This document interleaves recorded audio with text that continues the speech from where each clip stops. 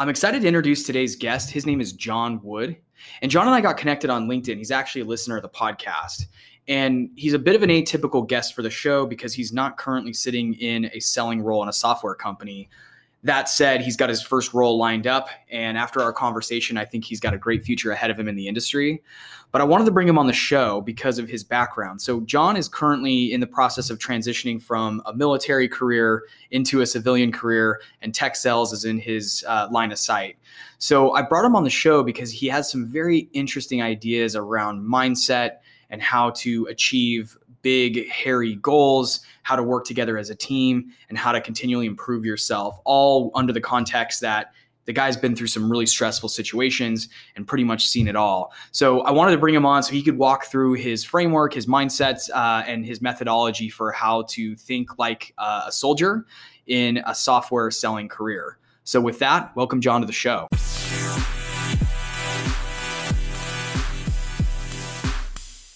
John, thanks for coming on the show. Jesse, great to be here, man. Awesome. Well, I wanted to start off with a little bit of background about yourself. Please do share your background, your story, anything you care to share to the audience, share with the audience about where you come from. Yeah, absolutely. Well, I'm still active duty military right now. I'm transitioning to an SDR role here in the next couple months. Got a pretty random background. So grew up in a very conservative family, attended school in college for theology, actually, which I don't think I've used at all. Nice. But I had a lot of super nerdy activities. It's funny, everyone I work with today is surprised to learn, like, I was actually like one of the biggest activities I was a part of was speech and debate. So 3 years of high school, and then I started a group in college that we traveled around and went to tournaments and stuff like that. So that was a big passion of mine. I got done with college 2013, and I realized I've got a whole lot of book learning and knowledge, and I don't know anything about the real world. So Nice. yeah. 2 weeks after I graduated, I had started training for a job in medical sales, and I was like, I don't know if I want to stay here in South Carolina. I want to like experience the world a little bit. Yeah. And I had a conversation back in November with a guy in Alaska because I had been saying I wanted to work on a commercial fishing boat. And so he called me up and he's like, "Hey man, I had a deckhand quit. Do you want to come work in Alaska for the summer?" And I was Nice. like, yeah. And so after like 5 days of training with this medical device company, I was like, "Hey, really appreciate the opportunity. I'm going to go work in Alaska." And they're like, "Okay, all right." So I flew up. I got that call on a Friday. I flew up there, I think Sunday afternoon, and I spent 2 months on a tender in Togiak, Alaska. Mm-hmm.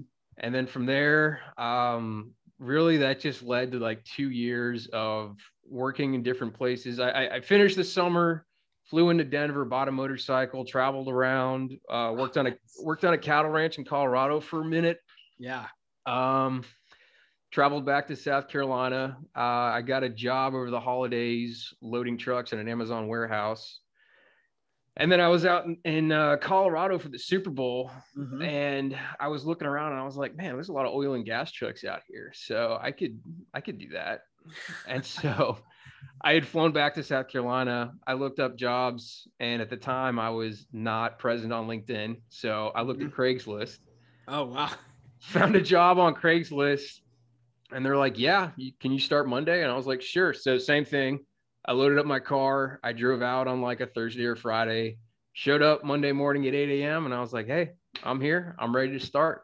That's awesome. And they're like, "Great. Your interview is in 2 weeks and it's a temp position." I was like, "Oh, okay. Well, that wasn't on the Craigslist posting." So I quickly learned I didn't get that job. So I had like $800 to my name, and I'm stuck in Colorado. So I started driving up and down, around Denver. And I found a job fair in Casper, Wyoming. Huh. And so I sleep in my car in a Walmart parking lot, change and shave in the Starbucks. And then I go to the job fair. I see a guy that works for Halliburton. I was like, okay, that's the guy. So I walk up to him. I start talking. He's like, okay, well, yeah, where are you from? I tell him I'm from South Carolina. And I drove out. I told him I drove out for this specific event. And he was like, wow. So bend the truth a little bit. But yeah. Then he found out I had slept in my car. And he's like, you know what, man, if you can apply for the job, I'll give you an interview today. And I was like, cool. So I went back to the Starbucks, applied for the job, and I got the job with Halliburton. So I worked in the oil field there for about a year. And then I had always felt this calling for the military. And so I kind of got that clarity in those 2 years of bouncing around. I was like, this is never going to go away. I need to do it. So I enlisted from there, joined the military, specifically the 75th Ranger Regiment. And yeah, I've been doing that for the last 6 years. I've been in deployable positions. And then for the last about 18 months, I've been an instructor for our assessment and selection program. That's awesome.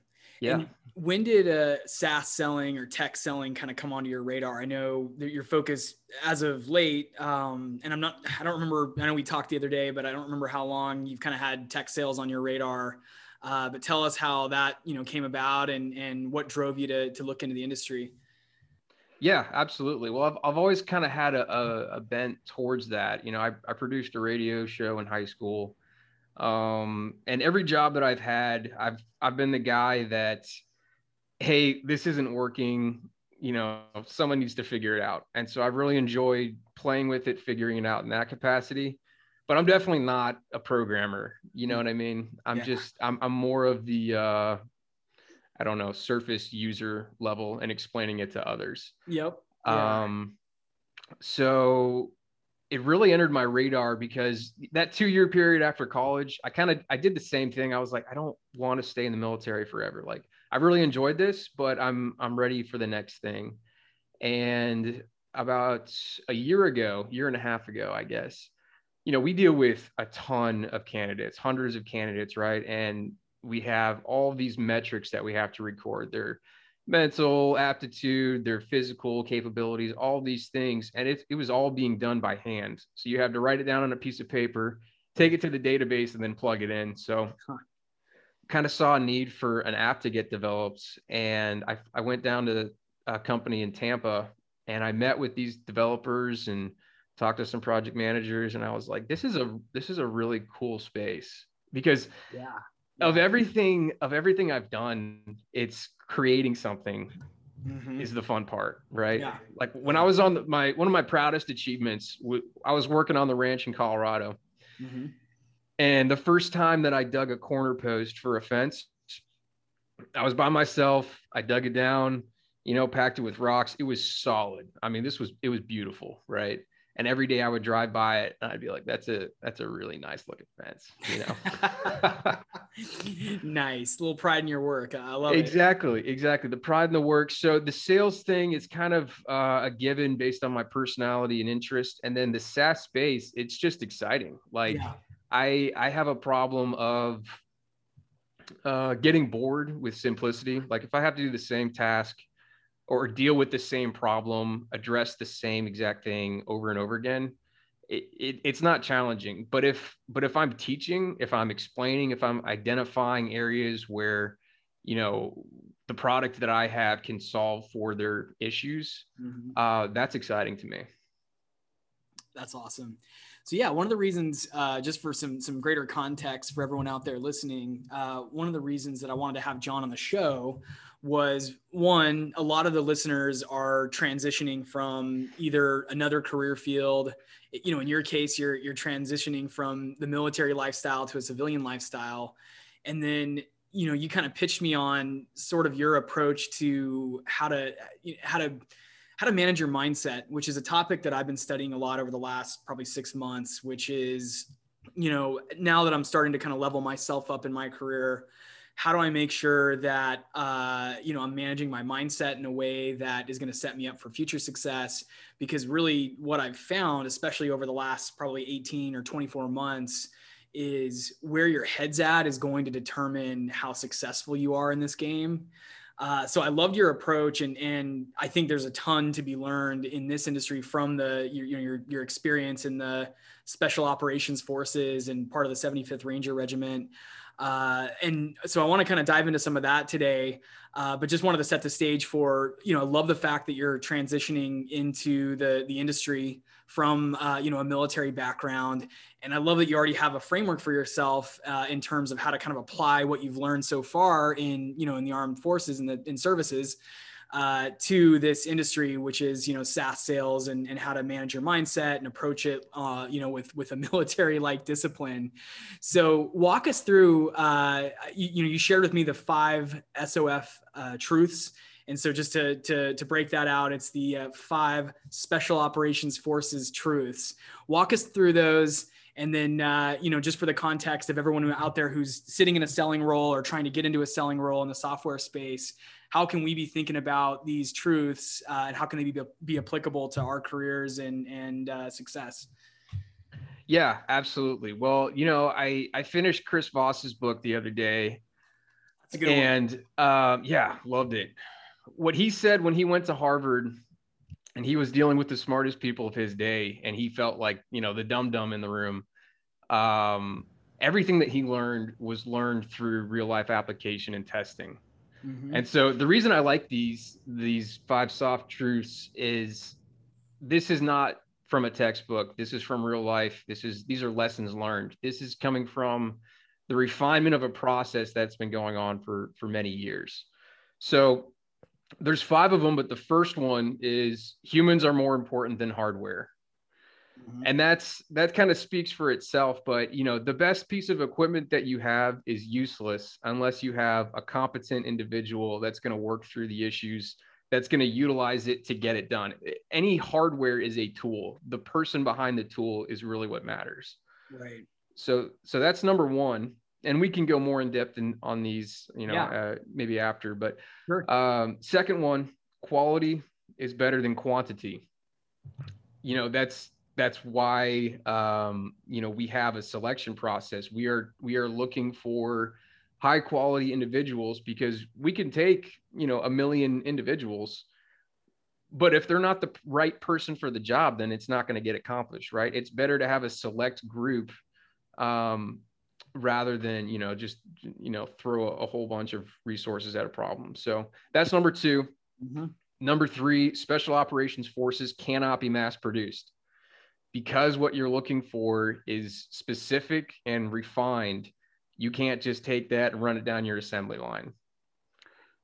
That's interesting. Give us an example of where that applies. So give us a military example, and then I'm trying to think through some real world sales examples or tech examples, but I'd be curious how, an application for that in the real world.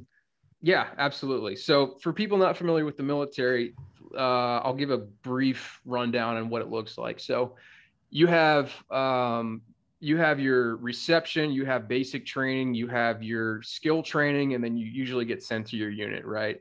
Mm-hmm. The military, you take this general aptitude test, and if you score in a certain range, you are assigned to certain MOSs. These are the occupational specialties that you qualify for. Got you it. Can be an infantry guy, you can be, a refueler, you can be a medic, you can be anything.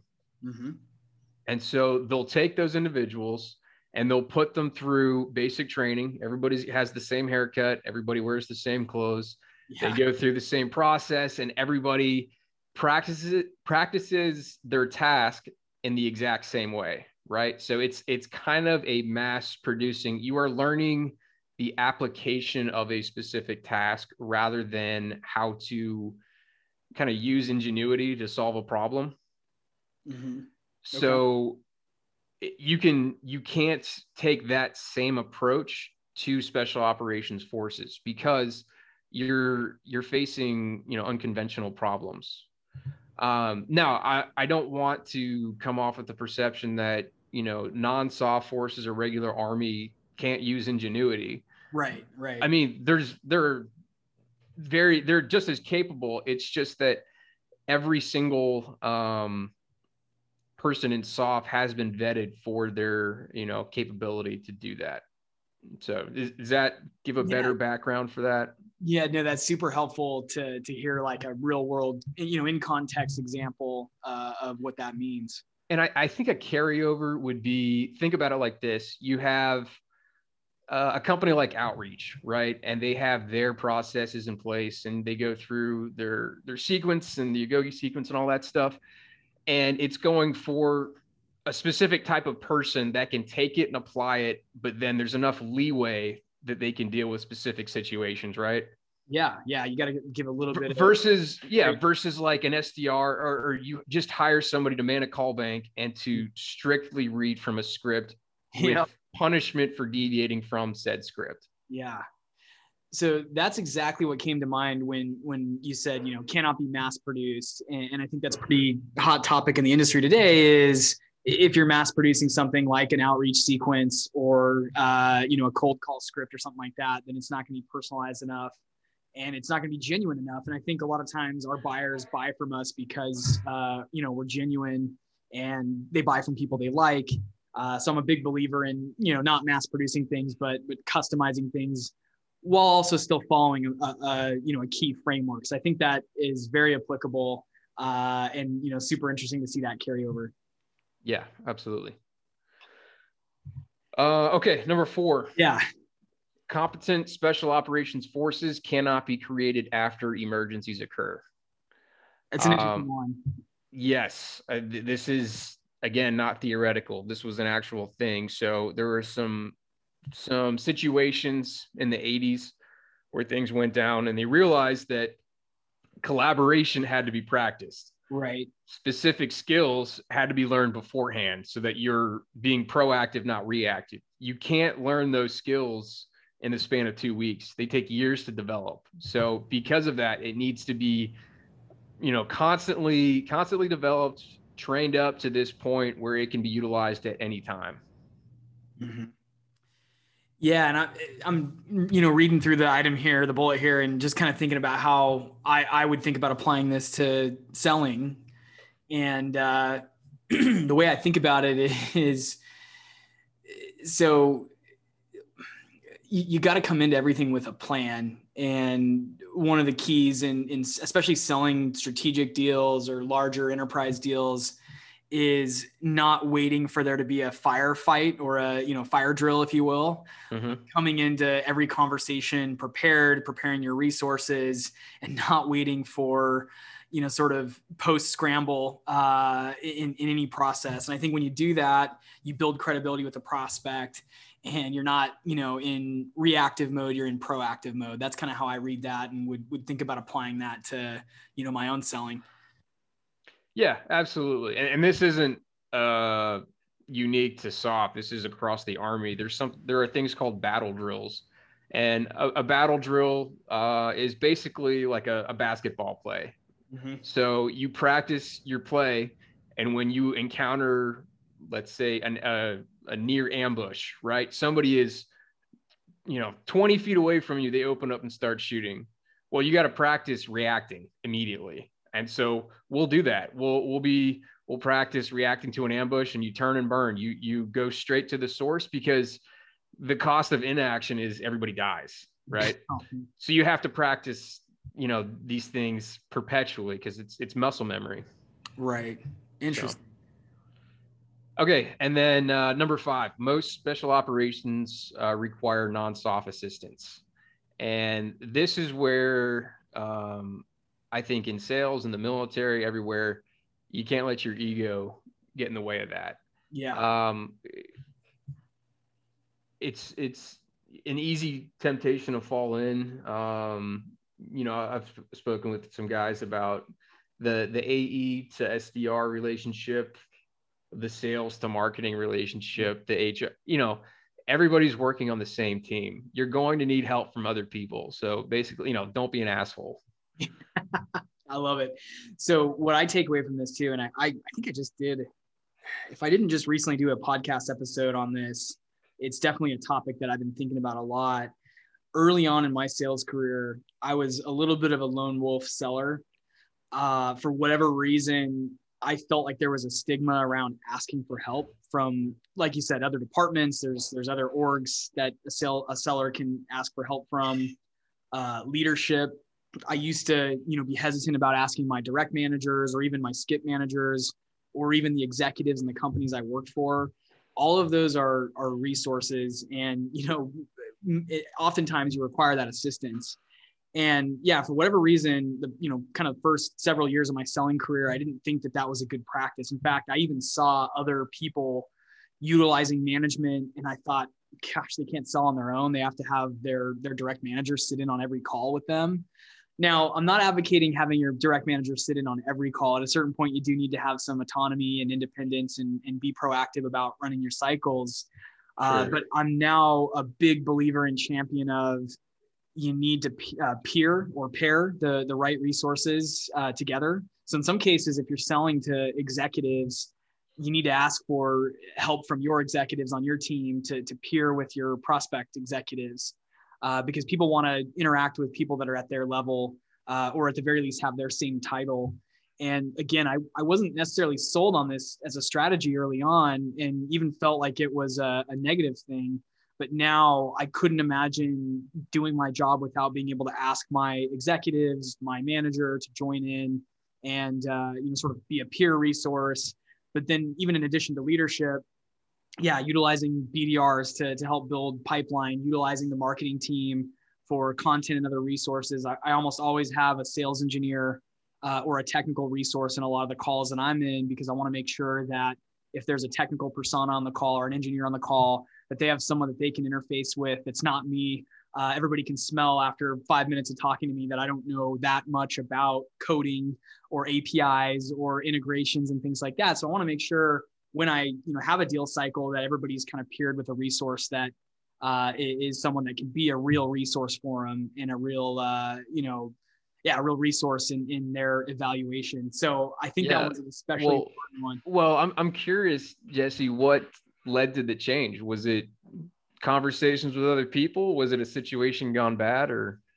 That's a really good question. I'm glad you asked that. So probably just certain mentors over the years so specifically mentors that I've taken on in, the last 2 years who were really great deal makers, encouraged it. And I saw them doing it and I thought, okay, hold on. This is a top performing exec selling, hundreds of thousands of dollars or in some cases, millions of dollars worth of software a year. And they're using executive peering. So this is, and I kind of changed my mindset. This is not a weakness thing. This isn't because they don't know how to sell. They need to have their CEO sit in on a call, or their direct manager or VP of sales sit in on a call, or they need to bring a sales engineer in for technical guidance. I realized that just kind of over time and watching some of the top producers achieve their results and noticing that, typically, besides maybe a pricing or a negotiation call, they're not really running a single call one-to-one. It's always group selling. It's always bringing in and pairing resources. So it just, it was kind of a gradual change. It does really help to land in a role where you have a manager that suggests that and reminds, because I can say that early on in my career, I was probably in some roles where management was running around with their hair on fire. So they weren't necessarily making themselves available to step into my calls. So it does take working for a really great sales leader who can suggest that and encourage that. And I've been really fortunate over the last, couple of years to have some leaders that were 100% willing to either jump on a call and be that executive peer, or, go and lobby higher level executives in the companies I've been at to attend calls. And then, also been very fortunate over the years to have some technical resources that are always willing to jump on calls. So it was kind of a gradual change. And it also kind of happened in tandem with me going from selling smaller businesses and more mid-market type accounts up the chain to selling larger enterprises. It just starts to feel a little more natural, because as you go into selling bigger ticket deals, it's less about, you as a seller, and it's more about you as a quarterback to company resources. And how do you sort of play the longer game? And how do you think more strategically about how you do deals? And that's really what it comes down to with these larger enterprise deals, is how do you show the prospect that you can align the right resources behind their project. Whereas early in my career, I was probably closing more transactional deals, and the emphasis wasn't on, aligning resources and credibility and experts on the calls and executive peers and things like that. And the emphasis was more on getting the deal done. In the very early part of my career, the emphasis was how can you get them to pull their credit card out as quickly as possible and do the deal right there on the spot. And then that kind of segued into, again, more transactional deals and how to move quickly and just get something done. But yeah, as I've kind of progressed in my career and moved up to the more enterprise strategic type deals, it was sort of a natural progression, but I think it also came from observing a lot of other great sellers who had mastered the art of being able to align organizational resources behind something and then showing that to the prospect. Like, hey, look, we're so serious about earning your business and your partnership that we're willing to bring our senior level executives on the call if that's needed. We're willing to bring our top engineers to a call so they can speak to some of the integration aspects.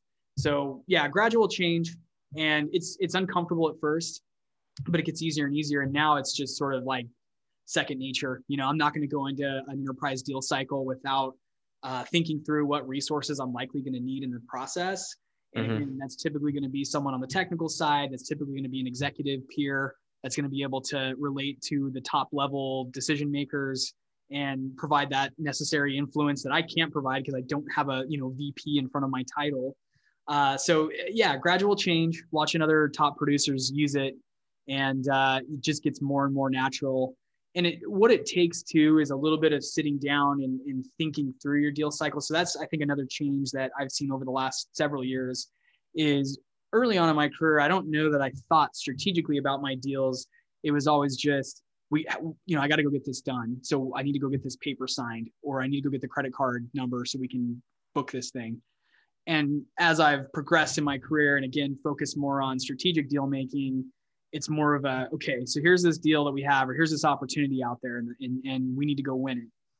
Who are we against? What are they going to need? What are their kind of wish list requirements? Are they, who's involved in this? Who's sponsoring the project on the executive level? Who's running point on the project kind of in the mid manager level or director level? Who's on the front lines at the user level, who might have some influence on what selection they make in terms of the right vendor? Because those people are important too. They're going to be the end users day to day that are going to be managing the kind of day to day use of the product.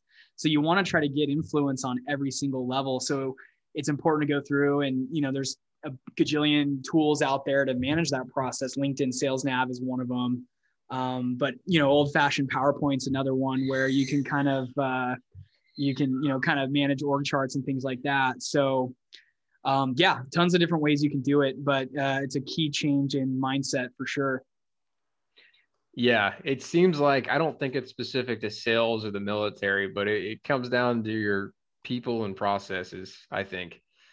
Yeah. I try to use a 3-to-1 ratio. So I said I have a bachelor's in theology, but I've got a master's degree in bullshitting. So I feel like you need to weigh the ratio a little bit in terms of asking those people, because you have everybody on your team, right?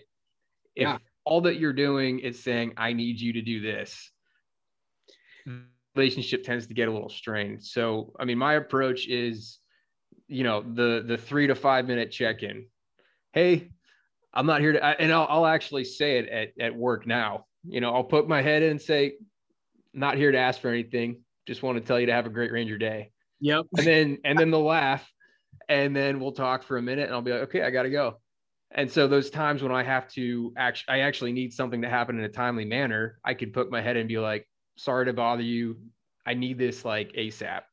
Yeah. And it usually works out. Right. Yeah. But the people and then the processes, it sounds like you've got your process down. And I think that's the real recipe. Instead of running around with your hair on fire, like you were talking about, some of your managers having a process where you're like, okay, yeah, this is what I'm going to do next. I'm not going to magically just, become a god at dealing with this issue, but I have this training to rely on, and I have this process that I'm going to use.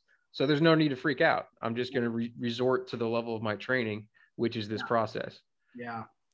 I love, by the way, that you have a theology degree. I don't really use my degree too much either. I have a degree in mass communication.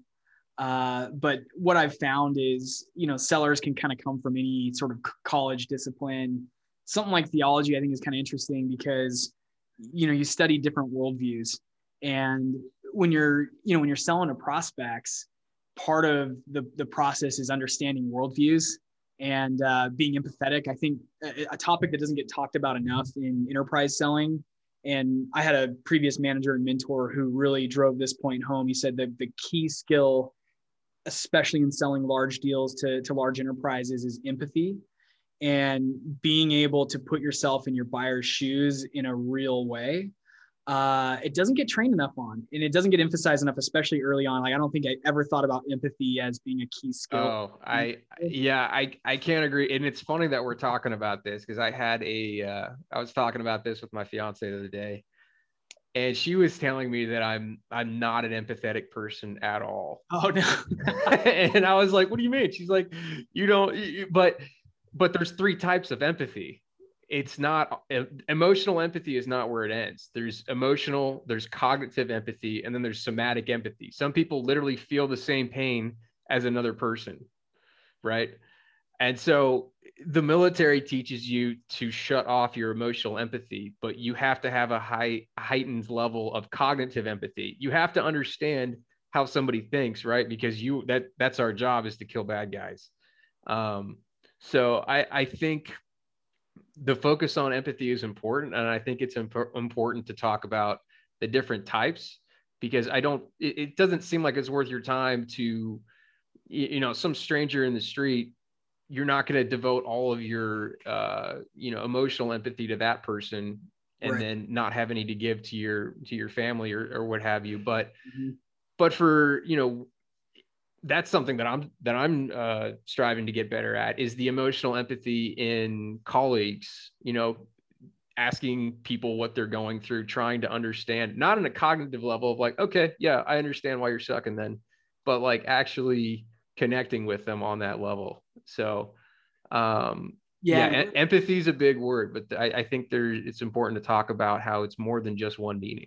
Yeah. And where there's, kind of real actions that you can take on the empathy front and selling is starting by learning who you're selling to and what their typical day looks like. So, the more you understand your buyers and what their frustrations are and what things they hate about their job, what things they love about their job, what things create friction, what things are awkward for them, and kind of putting yourself in their shoes. And this is the perfect kind of, again, practical application of empathy in the real world is start to research who your buyers are. And, again, buyers might be on a number of different levels. So there might be a different answer for, a VP of marketing versus a director of marketing or manager of marketing or someone on the front lines. So there, the answer might be different on each level. But I've been one of the things I've been doing lately is just trying to go through that exercise of, okay, who are my buyers? What is it that they don't like doing? And how do I help them avoid that thing? And then what is it they do like doing? And how do I, sort of associate myself with that stuff?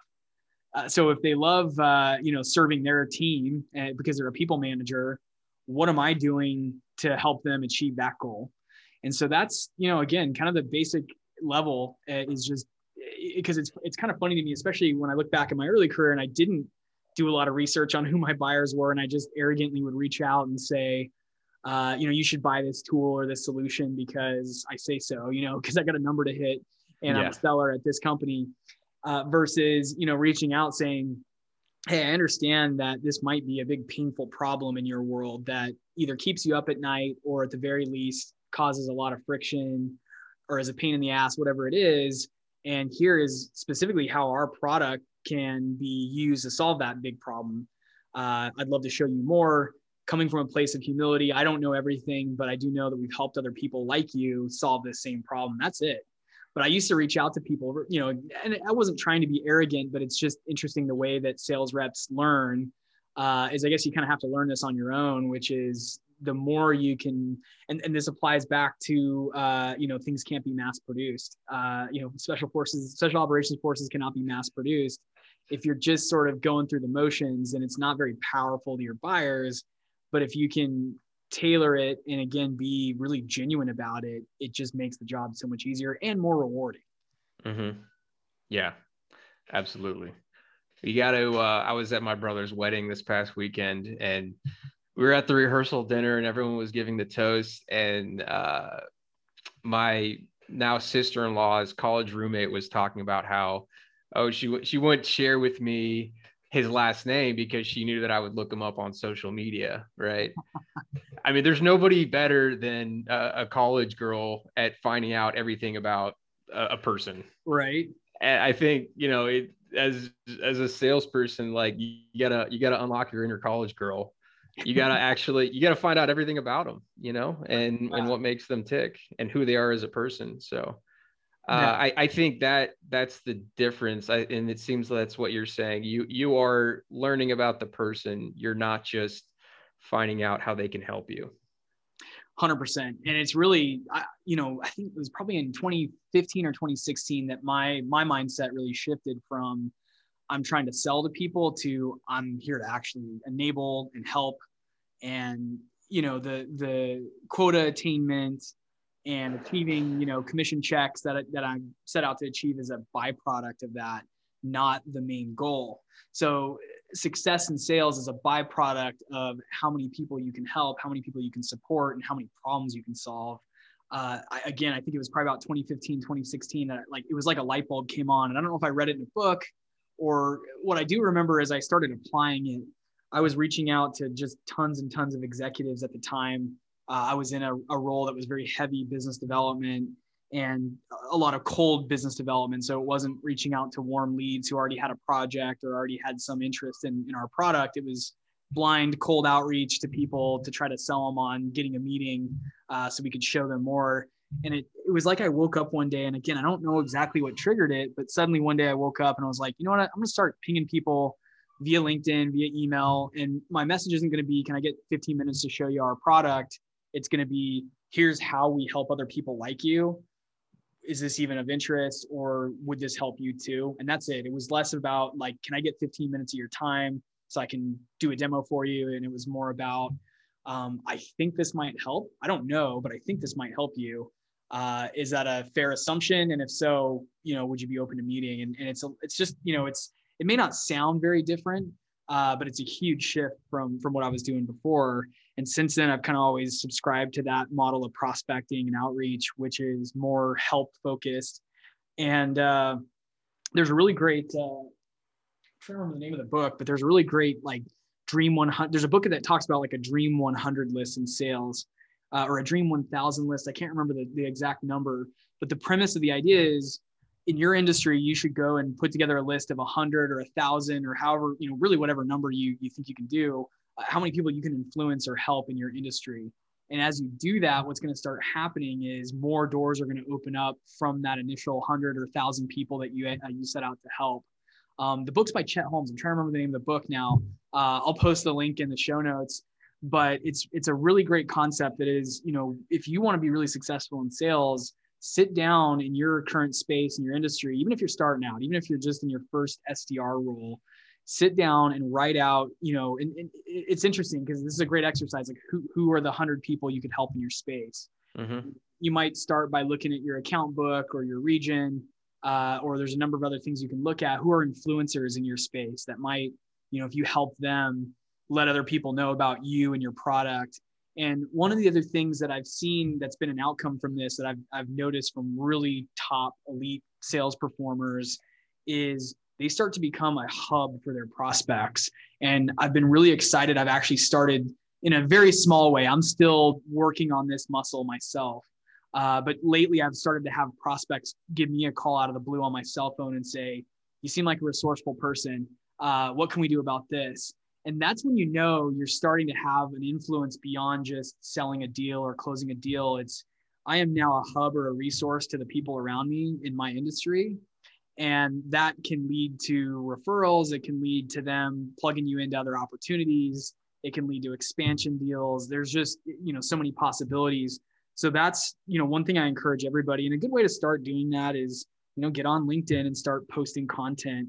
Or if LinkedIn's not the right channel for your buyers, find out where your buyers live and how can you get in front of them to start influencing them, and really just, take a step back and say, let me find 100 people in my industry that I can just help with something. I don't know what that is, but what might I be able to help with? And get creative, and be personal about it, because everybody has some value they can add in some way. And if you reach out and lead with that, it really does snowball, and you'll start to become, again, kind of a hub or a resource for your prospects. And then they start calling you out of the blue saying, hey, we need this big problem solved. You seem like a resourceful, you're a resource now in our minds. How can you help us do that? And that unlocks, more pipeline, more leads than you could ever imagine. Yeah, absolutely. And it kind of lines up with what you were saying about, be yourself and don't pretend to have all the answers. Because it seems like the most successful people are just fully themselves. They're pursuing their passions. They're not finding out what people want to know. They're just doing something because they enjoy it. And then using that as your springboard to help others, I think is it's kind of the natural way to do it. I think in the military framework, what that looks like is everybody has their strengths and weaknesses. Some guys are better at shooting. Some guys are better at medical training. Some guys are better at demolition, right? But you find kind of your niche, and everyone knows who's good at what because everything's graded. And then guys will be around you, and you'll just offer to train them, or you'll help them on these specific tips and tricks, and then it kind of grows from there. It can grow into an actual position just doing that. So that's the military side, but that's exactly what's happening with guys in the SaaS sales world as well. I mean, you see it. I've been loving LinkedIn. Just, I guess, tangent. Not a huge fan of social media, Instagram. I'm on there, and I like all my friends and family stuff, but I don't post very much. But LinkedIn is a great community. There are some awesome people on there who want to help. So yeah, I'm the same way. I don't spend too much time on Instagram or Facebook or anything else, but I'm on LinkedIn a good amount of time. And it's a super important tool in the toolbox for the modern seller, because it gives you, access to your buyers, but also influencers, other people in your industry, partners. I mean, the possibilities are really endless. And I'm definitely in the camp of, err on the side of building up your LinkedIn network as best you can. And I may be a little too, laissez-faire about who I connect with. I know some people have said, well, wow, you seem to connect with everybody. But I've never regretted it up to this point. I mean, it's always been a handy thing to have. So big fan of LinkedIn and what you can do there. Yeah, absolutely. I wanted to ask you about indoctrination. Tell me about, so one of the principles here in terms of onboarding new personnel is indoctrination. I want to hear your thoughts on that, and maybe how that applies to selling software, or, managing a team of software sellers. Yeah, absolutely. Well, I think about this in the same way that, throughout my life, if I've seen something that I want to do, I just find out what, the person who is successful doing that is like, and then I follow their lead. Mm-hmm. Military indoctrination looks like you come in, you learn the history of the organization, you learn kind of the culture, what's acceptable, what's unacceptable. You have to learn the vocabulary. There's a lot of Army acronyms out there, just like there's a lot of acronyms in the SaaS world. Yep. But if I'm the manager within the military and I get a new guy, I want to make sure he knows the history, where we came from. He knows where we're going. I want to tell him exactly what is okay, what's not okay. Make sure that he is understanding of the vocabulary. He knows who is who, right? He's going to see guys walking around. I want him to know his name, his position, and his responsibilities. Then I'm going to assign mentors. So this comes at two levels, at the peer level and then the supervisor level. So there's going to be a guy that's, maybe 6 months ahead of him, and he is just going to be a shadow, and he's going to do everything he does. And then there's going to be the supervisor role, which is going to be more of the checking in. So this is something that you need to learn how to do. So I'm going to show this to you once, and then I'm going to let you practice with your peer mentor, because there's a huge emphasis on mastering the basics. It's special operations forces are not special because they do something crazy different. It's because there's this huge emphasis on the fundamentals. Right. And the people who assume the leadership roles are individuals that ascended throughout the ranks, and they kept going up the chain because they were still masters of the basics. At no point do you ever stop practicing those things. But the biggest thing within that is I want to find out what drives an individual. I want to find out their why. So I'll spend time talking to them. I'll find out where they were born, how they grew up, what their family dynamics were, what their beliefs are. If you don't understand the why, then you're not going to know how to motivate the individual. Because you could have two individuals say the exact same thing to them, and you get two very separate reactions. One guy shuts down, one guy gets fired up. Right. So the indoctrination piece is, I almost think of it's like an inclusion into a family. It's not a casual thing. It's like, you are now part of our family. This is what you need to do to be a good family member. Interesting. Yeah.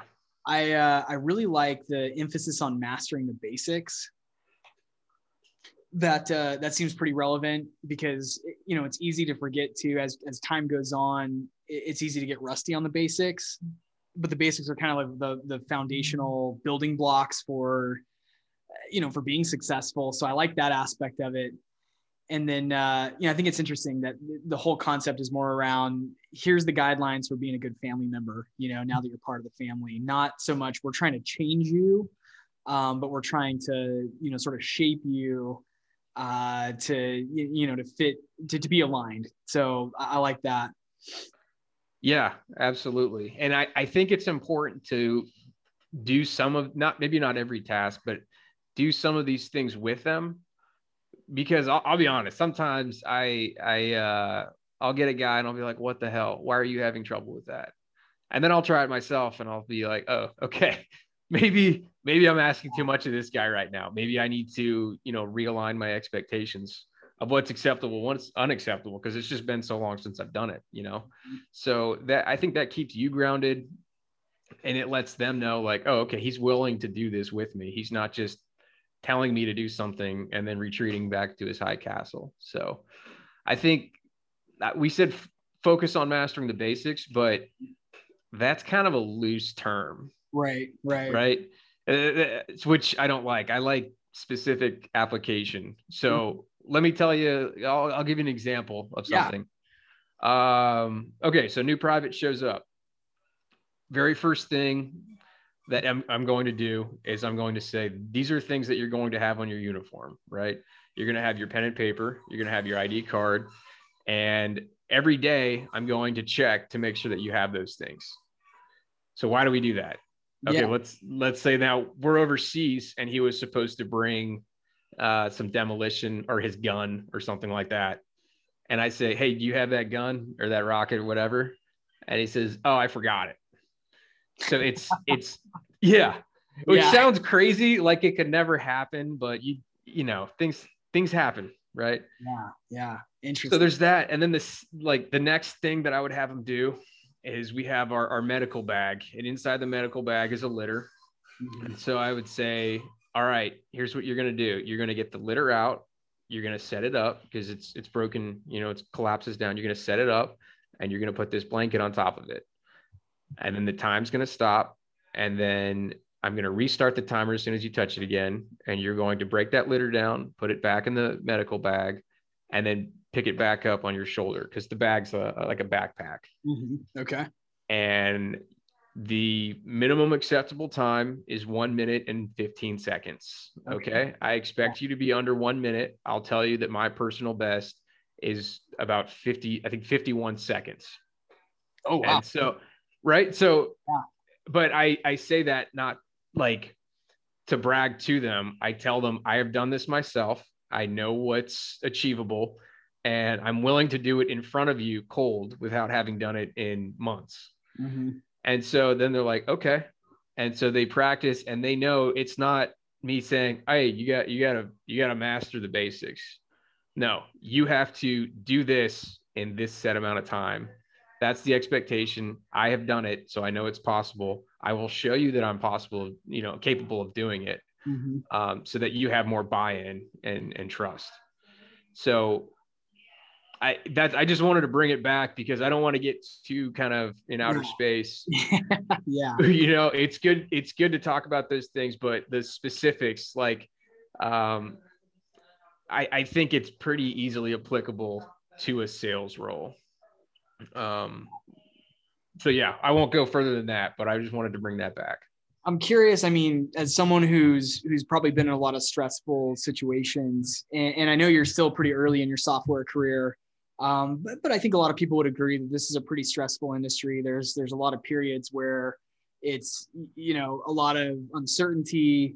There's no guarantees. There's, a lot of risks that you have to take sometimes, especially when you're working on larger deals, and that's, representing a big part of your income for the year and things like that. How are you, kind of thinking about it now and looking ahead? How are you thinking about kind of managing stress and anxiety and some of the things that might come with this career? And I'm a big believer that SaaS sales really isn't a career at all. It's more of a lifestyle. And as part of that lifestyle, there's going to be periods where there's high anxiety and high stress. How are you thinking about managing that? And maybe what are some things you learned in the services that are applicable to everyone who might be feeling anxiety or stress in their current role? People and processes. Yeah. Okay. Same thing. Yep. So you need people that love you, that are going to support you, that can rely on you when you're having a bad day. And then you need your processes. So my processes, the immediate process in a stressful situation centers around breathing. So your sympathetic, parasympathetic nervous system is only paired by your breathing. So if your heart rate starts increasing, you start freaking out, all you need to do is just breathe. So there's something called box breathing. So you breathe in for 4, hold for 4 seconds, breathe out for 4 seconds, and then keep the breath expelled for another 4. So it looks like a box if you draw those 4. I've never heard that. Yeah. So when you're in a super stressful situation and you don't know what to do, all you got to do, you just breathe. Huh. Okay. And then the thing is, you think of your processes and you say, which process am I going to apply at this time? Which one makes the most sense? Okay. I've practiced that. I've been here before. And so I'm not going to freak out. And then if I fall flat in my face, I have people that I can rely on that are still going to be there. And we can live under a bridge together and be happy.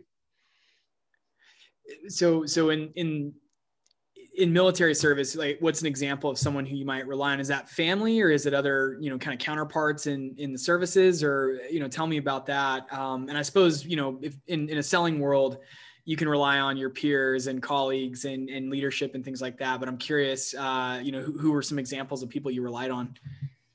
Sure. So I'll give an example. I talked about battle drills a little bit before. One of the battle drills is entering clear a bunker. So you might have a machine gun in this bunker and it's shooting at you. So the way that you take it out based on your available things, if you don't have overhead support or whatever, you're going to clear it with a grenade. So you have to run up to the bunker close enough to where you can get a grenade in. And this is typically practiced at the squad level. So you'll have one team of 4 and another team of 4.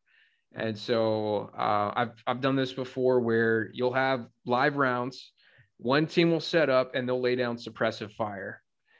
The other team will then run up, sprint, and then you kind of throw yourself in the ground.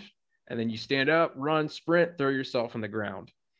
And so as you are running up, the other team has a machine gun and they're shooting at the bunker, and it's impacting pretty close in front of you. Wow. So as I move closer to the bunker, my other team, controlled by the team leader, squad leader, they're actively shifting their fire a little bit more as I sprint. So I have to know that even though there's a machine gun shooting, immediately in front of me, I have to know that as I stand up and sprint into that kind of hail of gunfire, my buddies are going to shift that fire so that I don't get shot. Interesting. Okay. Yeah. So it's kind of this protective wall that moves off as I get closer to the bunker. So, So as far as trust, there's a huge level of trust because we have that relationship, but there's a process. He knows he can hold his hand up and know, okay, I have the specific amount of degrees that I need to be off of in order to be safe. And I trust him to follow his process, just like he would do the same for me. Interesting. No, that's cool. Man, that's some serious team building for sure. Yeah. Oh, for sure. So back to the breathing exercises and stuff. Are there any other sort of mental tricks that one can teach themselves to manage stress? Or is it really come down to just managing breathing, remembering people and process? Anything else that you could share? Yeah, no, absolutely. I think you need to subject yourself to shitty situations. So, I mean, it's easy in the Army, but like, what do you do if you're in the civilian sector, right? Sure. I think you need to you need to like go to Colorado, hike a 14er, and it sucks. You need to like physically feel some suffering. And then when you were going through that time, you can think back to that experience and be like, you know what, this sucks, but at least it doesn't suck as much as that time I was walking through the swamps in Louisiana, right? Or as much as mile 17 of that marathon I ran, or mile 23 when I hit the wall. So I think you need to just do hard things and kind of get comfortable being uncomfortable. Yeah. So that when you encounter a new situation, you're like, okay, well, I voluntarily put myself in that situation. This isn't that big a deal. I can get through it. This is such an interesting topic because this is something that I guess I'm practicing, but I didn't even realize that there was any sort of methodology to it. But yeah, I kind of make a habit of putting myself into uncomfortable positions, physically, mentally, in some cases. So what's the last uncomfortable thing that you made yourself do, or one in memory? Yeah, no, that's a good question. So physically, I live here in the Arizona desert, and it's hot as hell. Especially getting into the next couple of months, it's going to be pretty unbearable. And I'm a biker, so I mountain bike, and yeah, I'll go out and find myself out in the middle of the desert. Of course, I bring plenty of water and provisions and things like that. But it's when you get out into the middle of the desert and you're say 5 miles away from where you parked on a bike, and the only way back is to ride through rocky. Everything there wants to kill you because there's rattlers, there's cactus. Like if you fall off the bike in any direction, you're going to land in cactus. So, I kind of put myself in a place where almost everything is out to kill me or hurt me or put me in a bad position. And, then it kind of makes everything else in life seem pretty mellow when, you put yourself into that perspective of how small, I'll put myself into that perspective of how small I really am. I'm just, this evolved chimpanzee that's out in the middle of the desert, far away from civilization. And so I think that's one, kind of physical way that I put myself into uncomfortable situations. And then, kind of mentally, and it sounds weird to say mentally, pushing myself mentally, but like having hard conversations, whatever those are. Early on in my career, I think I struggled a lot with having uncomfortable conversations or having direct conversations with prospects, managers, even family members, my spouse, everything else. So being able to put yourself in a position where you're able to have uncomfortable conversations and that it doesn't affect you is key. And I'm trying to think of some examples of where I've really pushed myself there. I mean, if you listen to, folks like Tim Ferriss or others out there, Oh yeah. they'll talk about like the coffee challenge. And I want to say I've done this before, which is if you're going to Starbucks or something, try to ask for 20% off on your coffee.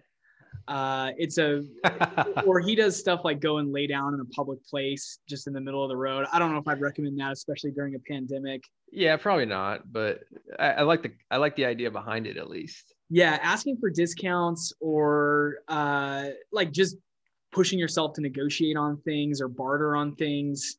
Once you do that a handful of times, it makes asking, or pitching pricing to a prospect on the enterprise side not that hard, especially if you back it all up. But you kind of just exercise that muscle of being in an uncomfortable conversation and sort of mentally removing yourself from it and just letting it happen. And executing on it in a way that you don't look uncomfortable. Because if you go into a pricing conversation with an executive buyer and you're fidgeting in your chair and you're stuttering, it's not really going to convey a lot of confidence to that buyer that you know what you're talking about and that you're confident in the deal.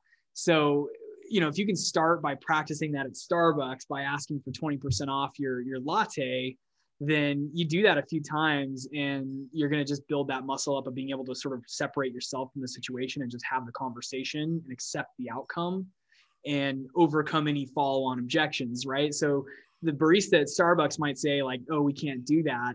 And, maybe a response back is, how come? Then you just kind of like learn how to be you put the ball in their court. Sure. Yep. Yeah. I think it's mindfulness as well. You need to accept whatever you're feeling and then try to find the source of it. So if you're uncomfortable asking the barista at Starbucks, it's okay. Why do I feel uncomfortable here? Like what's the worst possible thing that could happen? I asked myself that a lot when I was growing up, and I probably didn't have the right framework. I didn't really think through a whole lot of things that I did, but I would say, am I going to die? No, I'll be fine. Right. And so there's that side of it, but then there's also, I think the great thing with exploring limits is you can find those limits. I disagree with someone like David Goggins. Mm-hmm. Yeah. I mean, he's an animal. He's an amazing dude. He's a great person. I just think there's also wisdom in acknowledging stress and acknowledging limits and realizing that you need a break. And again, it goes back to people and having people in your life that can tell you like, you need to take a step back because this is changing you. This is making you something different. I was talking to a buddy the other day about applying a like exercise programming template to a sales quotas throughout the year. So like if I'm training to lift, it'll be 3 weeks increasing intensity and then the 4th week deload. It's not going to be nothing, but it's just going to be less stress on the body. Right. And so within a 12-month cycle, if you have 4 training blocks or 4 quotas, and then within that 3-month period, you have your, 2 months kind of going up and 1 month kind of coming down before you start your next cycle. So that doesn't brief well if, you're trying to hustle and grind, but if you're planning on being in sales or doing anything for the rest of your life, I mean, there's working hard and then there's working smart. There's kind of focusing your efforts. Like this is the time. Hey, it's July 4th. It's my wife's birthday. It's my son's whatever. I'm going to take this week and I'm going to kind of like put it on the calendar as to be a deload week. And I'm just going to focus on these things. Yeah. And that's one of the nice things about sales is there's peaks and valleys. There's going to be times where you have to really get extremely focused in on the task at hand, but there's other times when things are going well, deals are closing, and you can kind of, I don't want to say withdraw, but you can step back a little bit and rest your mind and your body and kind of recoup. So that's I guess it's both a pro and a con about the industry. Is, pros is that, like, if you're producing, life can be pretty, chill and unstressful. But if you're, if you're not producing, you got to figure out how to get there. Yeah. Of just being able to take a load off and relax a little bit. And it's great in theory, but application, it's still super stressful. It's kind of like when you're hitting on somebody at a bar, and the desperate guy never gets any success, right? Because people can smell it. So I think that might also apply here. Yeah. So where do you kind of see yourself in the next, I hate to ask like a typical job interview question on a podcast, but where do you see sort of your career heading in the next 5 years? Are you gunning to kind of get from SDR to AE and then into leadership, or you see yourself as sort of a long-term contributor, just doing deals, or something different altogether? I know there's a lot of folks that start out in an SDR, a selling role, and then transition into operations or marketing or another kind of ancillary role. Tell us kind of where you see your trajectory for the next couple of years. Yeah, absolutely. Well, first off, my plan has never gone the way that I thought it would. I've always planned one thing and then something else happens, which, has been a fun ride. But I like focusing on what's immediately in front of me. I want to eventually graduate to the account executive level, but I'm, again, reverting to my training and my processes. When I joined the Army and I was a private and I hadn't been to Ranger School and I didn't have any of those qualifications, my job was, taking out some trash and sweeping floors and doing the grunt work and learning by osmosis from those around me. So, yes, the AE role is where I see myself in 5 years, but I'm not focused on that. I'm focused on the people around me and building my processes and becoming, the best possible SDR possible here in the short term. That's a good mindset. And I think if you do that, it'll happen before you know it. And a lot of times, so I've worked with a lot of SDRs over the years, and I've worked with a lot of reps over the years. I've met a lot of SDRs who were really antsy or impatient to get out of that SDR seat. And I was the opposite. I actually appreciated the time in the role because it allowed me to really master the pipeline generation side of the business. And once you can master that skill, you can really do anything. If you know how to make it rain software deals, then you're pretty set in this industry. And so a lot of people want to try to skip that chapter. They want to only do a couple months in that role and then skip ahead to the AE role, just because I don't want to say there's a stigma around it, but there is, a perception around being an SDR. But I think that I wouldn't have had it any other way. And the time that I spent in that SDR role was invaluable in teaching me how to really hone in on how to get a prospect's attention and how to, master the phone call and the cold email and the cold LinkedIn and mail, and getting creative with prospecting and selling value and boiling down an entire pitch into a couple of sentences. Those are all really critical skills that if you don't invest the time up front, it might bite you a little bit later on. It might, kind of handicap you in some ways that you don't intend. And so I always tell people, like, enjoy your time as an SDR. That's part of the journey. It shouldn't be something that you think is only going to last 9 months or 6 months or 15 months or whatever it is. It lasts however long it lasts. And, for some people it's longer than others, but every day that you're in that role is an opportunity to learn how to improve that part of the craft, which I'm telling you, from the AE chair, is still the most critical skill in the business, is developing new pipeline, opening new doors at new opportunities. And even if you're at a company like Zoom, where I imagine leads are just flying off there's just leads coming in every single day for new companies, there's still an element of being able to go out and hunt for strategic deals and hunt for the right type of companies that are going to help, power your quota and things like that. So I say enjoy, man. And I love the mindset that, you're not already thinking about how quickly you can get into the AE seat. You're thinking about, what can I pick up from this role that's going to help enable my future success as an AE? Yeah. And I just wanted to say thank you for your show, because it's been great listening to you and the podcast that you've done with others, and trying to, hone my craft as I transition into this role. So I really appreciate that. Yeah, I'm glad you're enjoying it. I've gotten a lot of great feedback. I've said this a lot. Like, I didn't think too many people were going to tune in, and I wasn't quite sure what direction I wanted to go with the show. And I knew that there wasn't a lot of content out there for regular everyday contributors in sales. So I thought at the very least I should just sort of document some of the stuff I'm doing.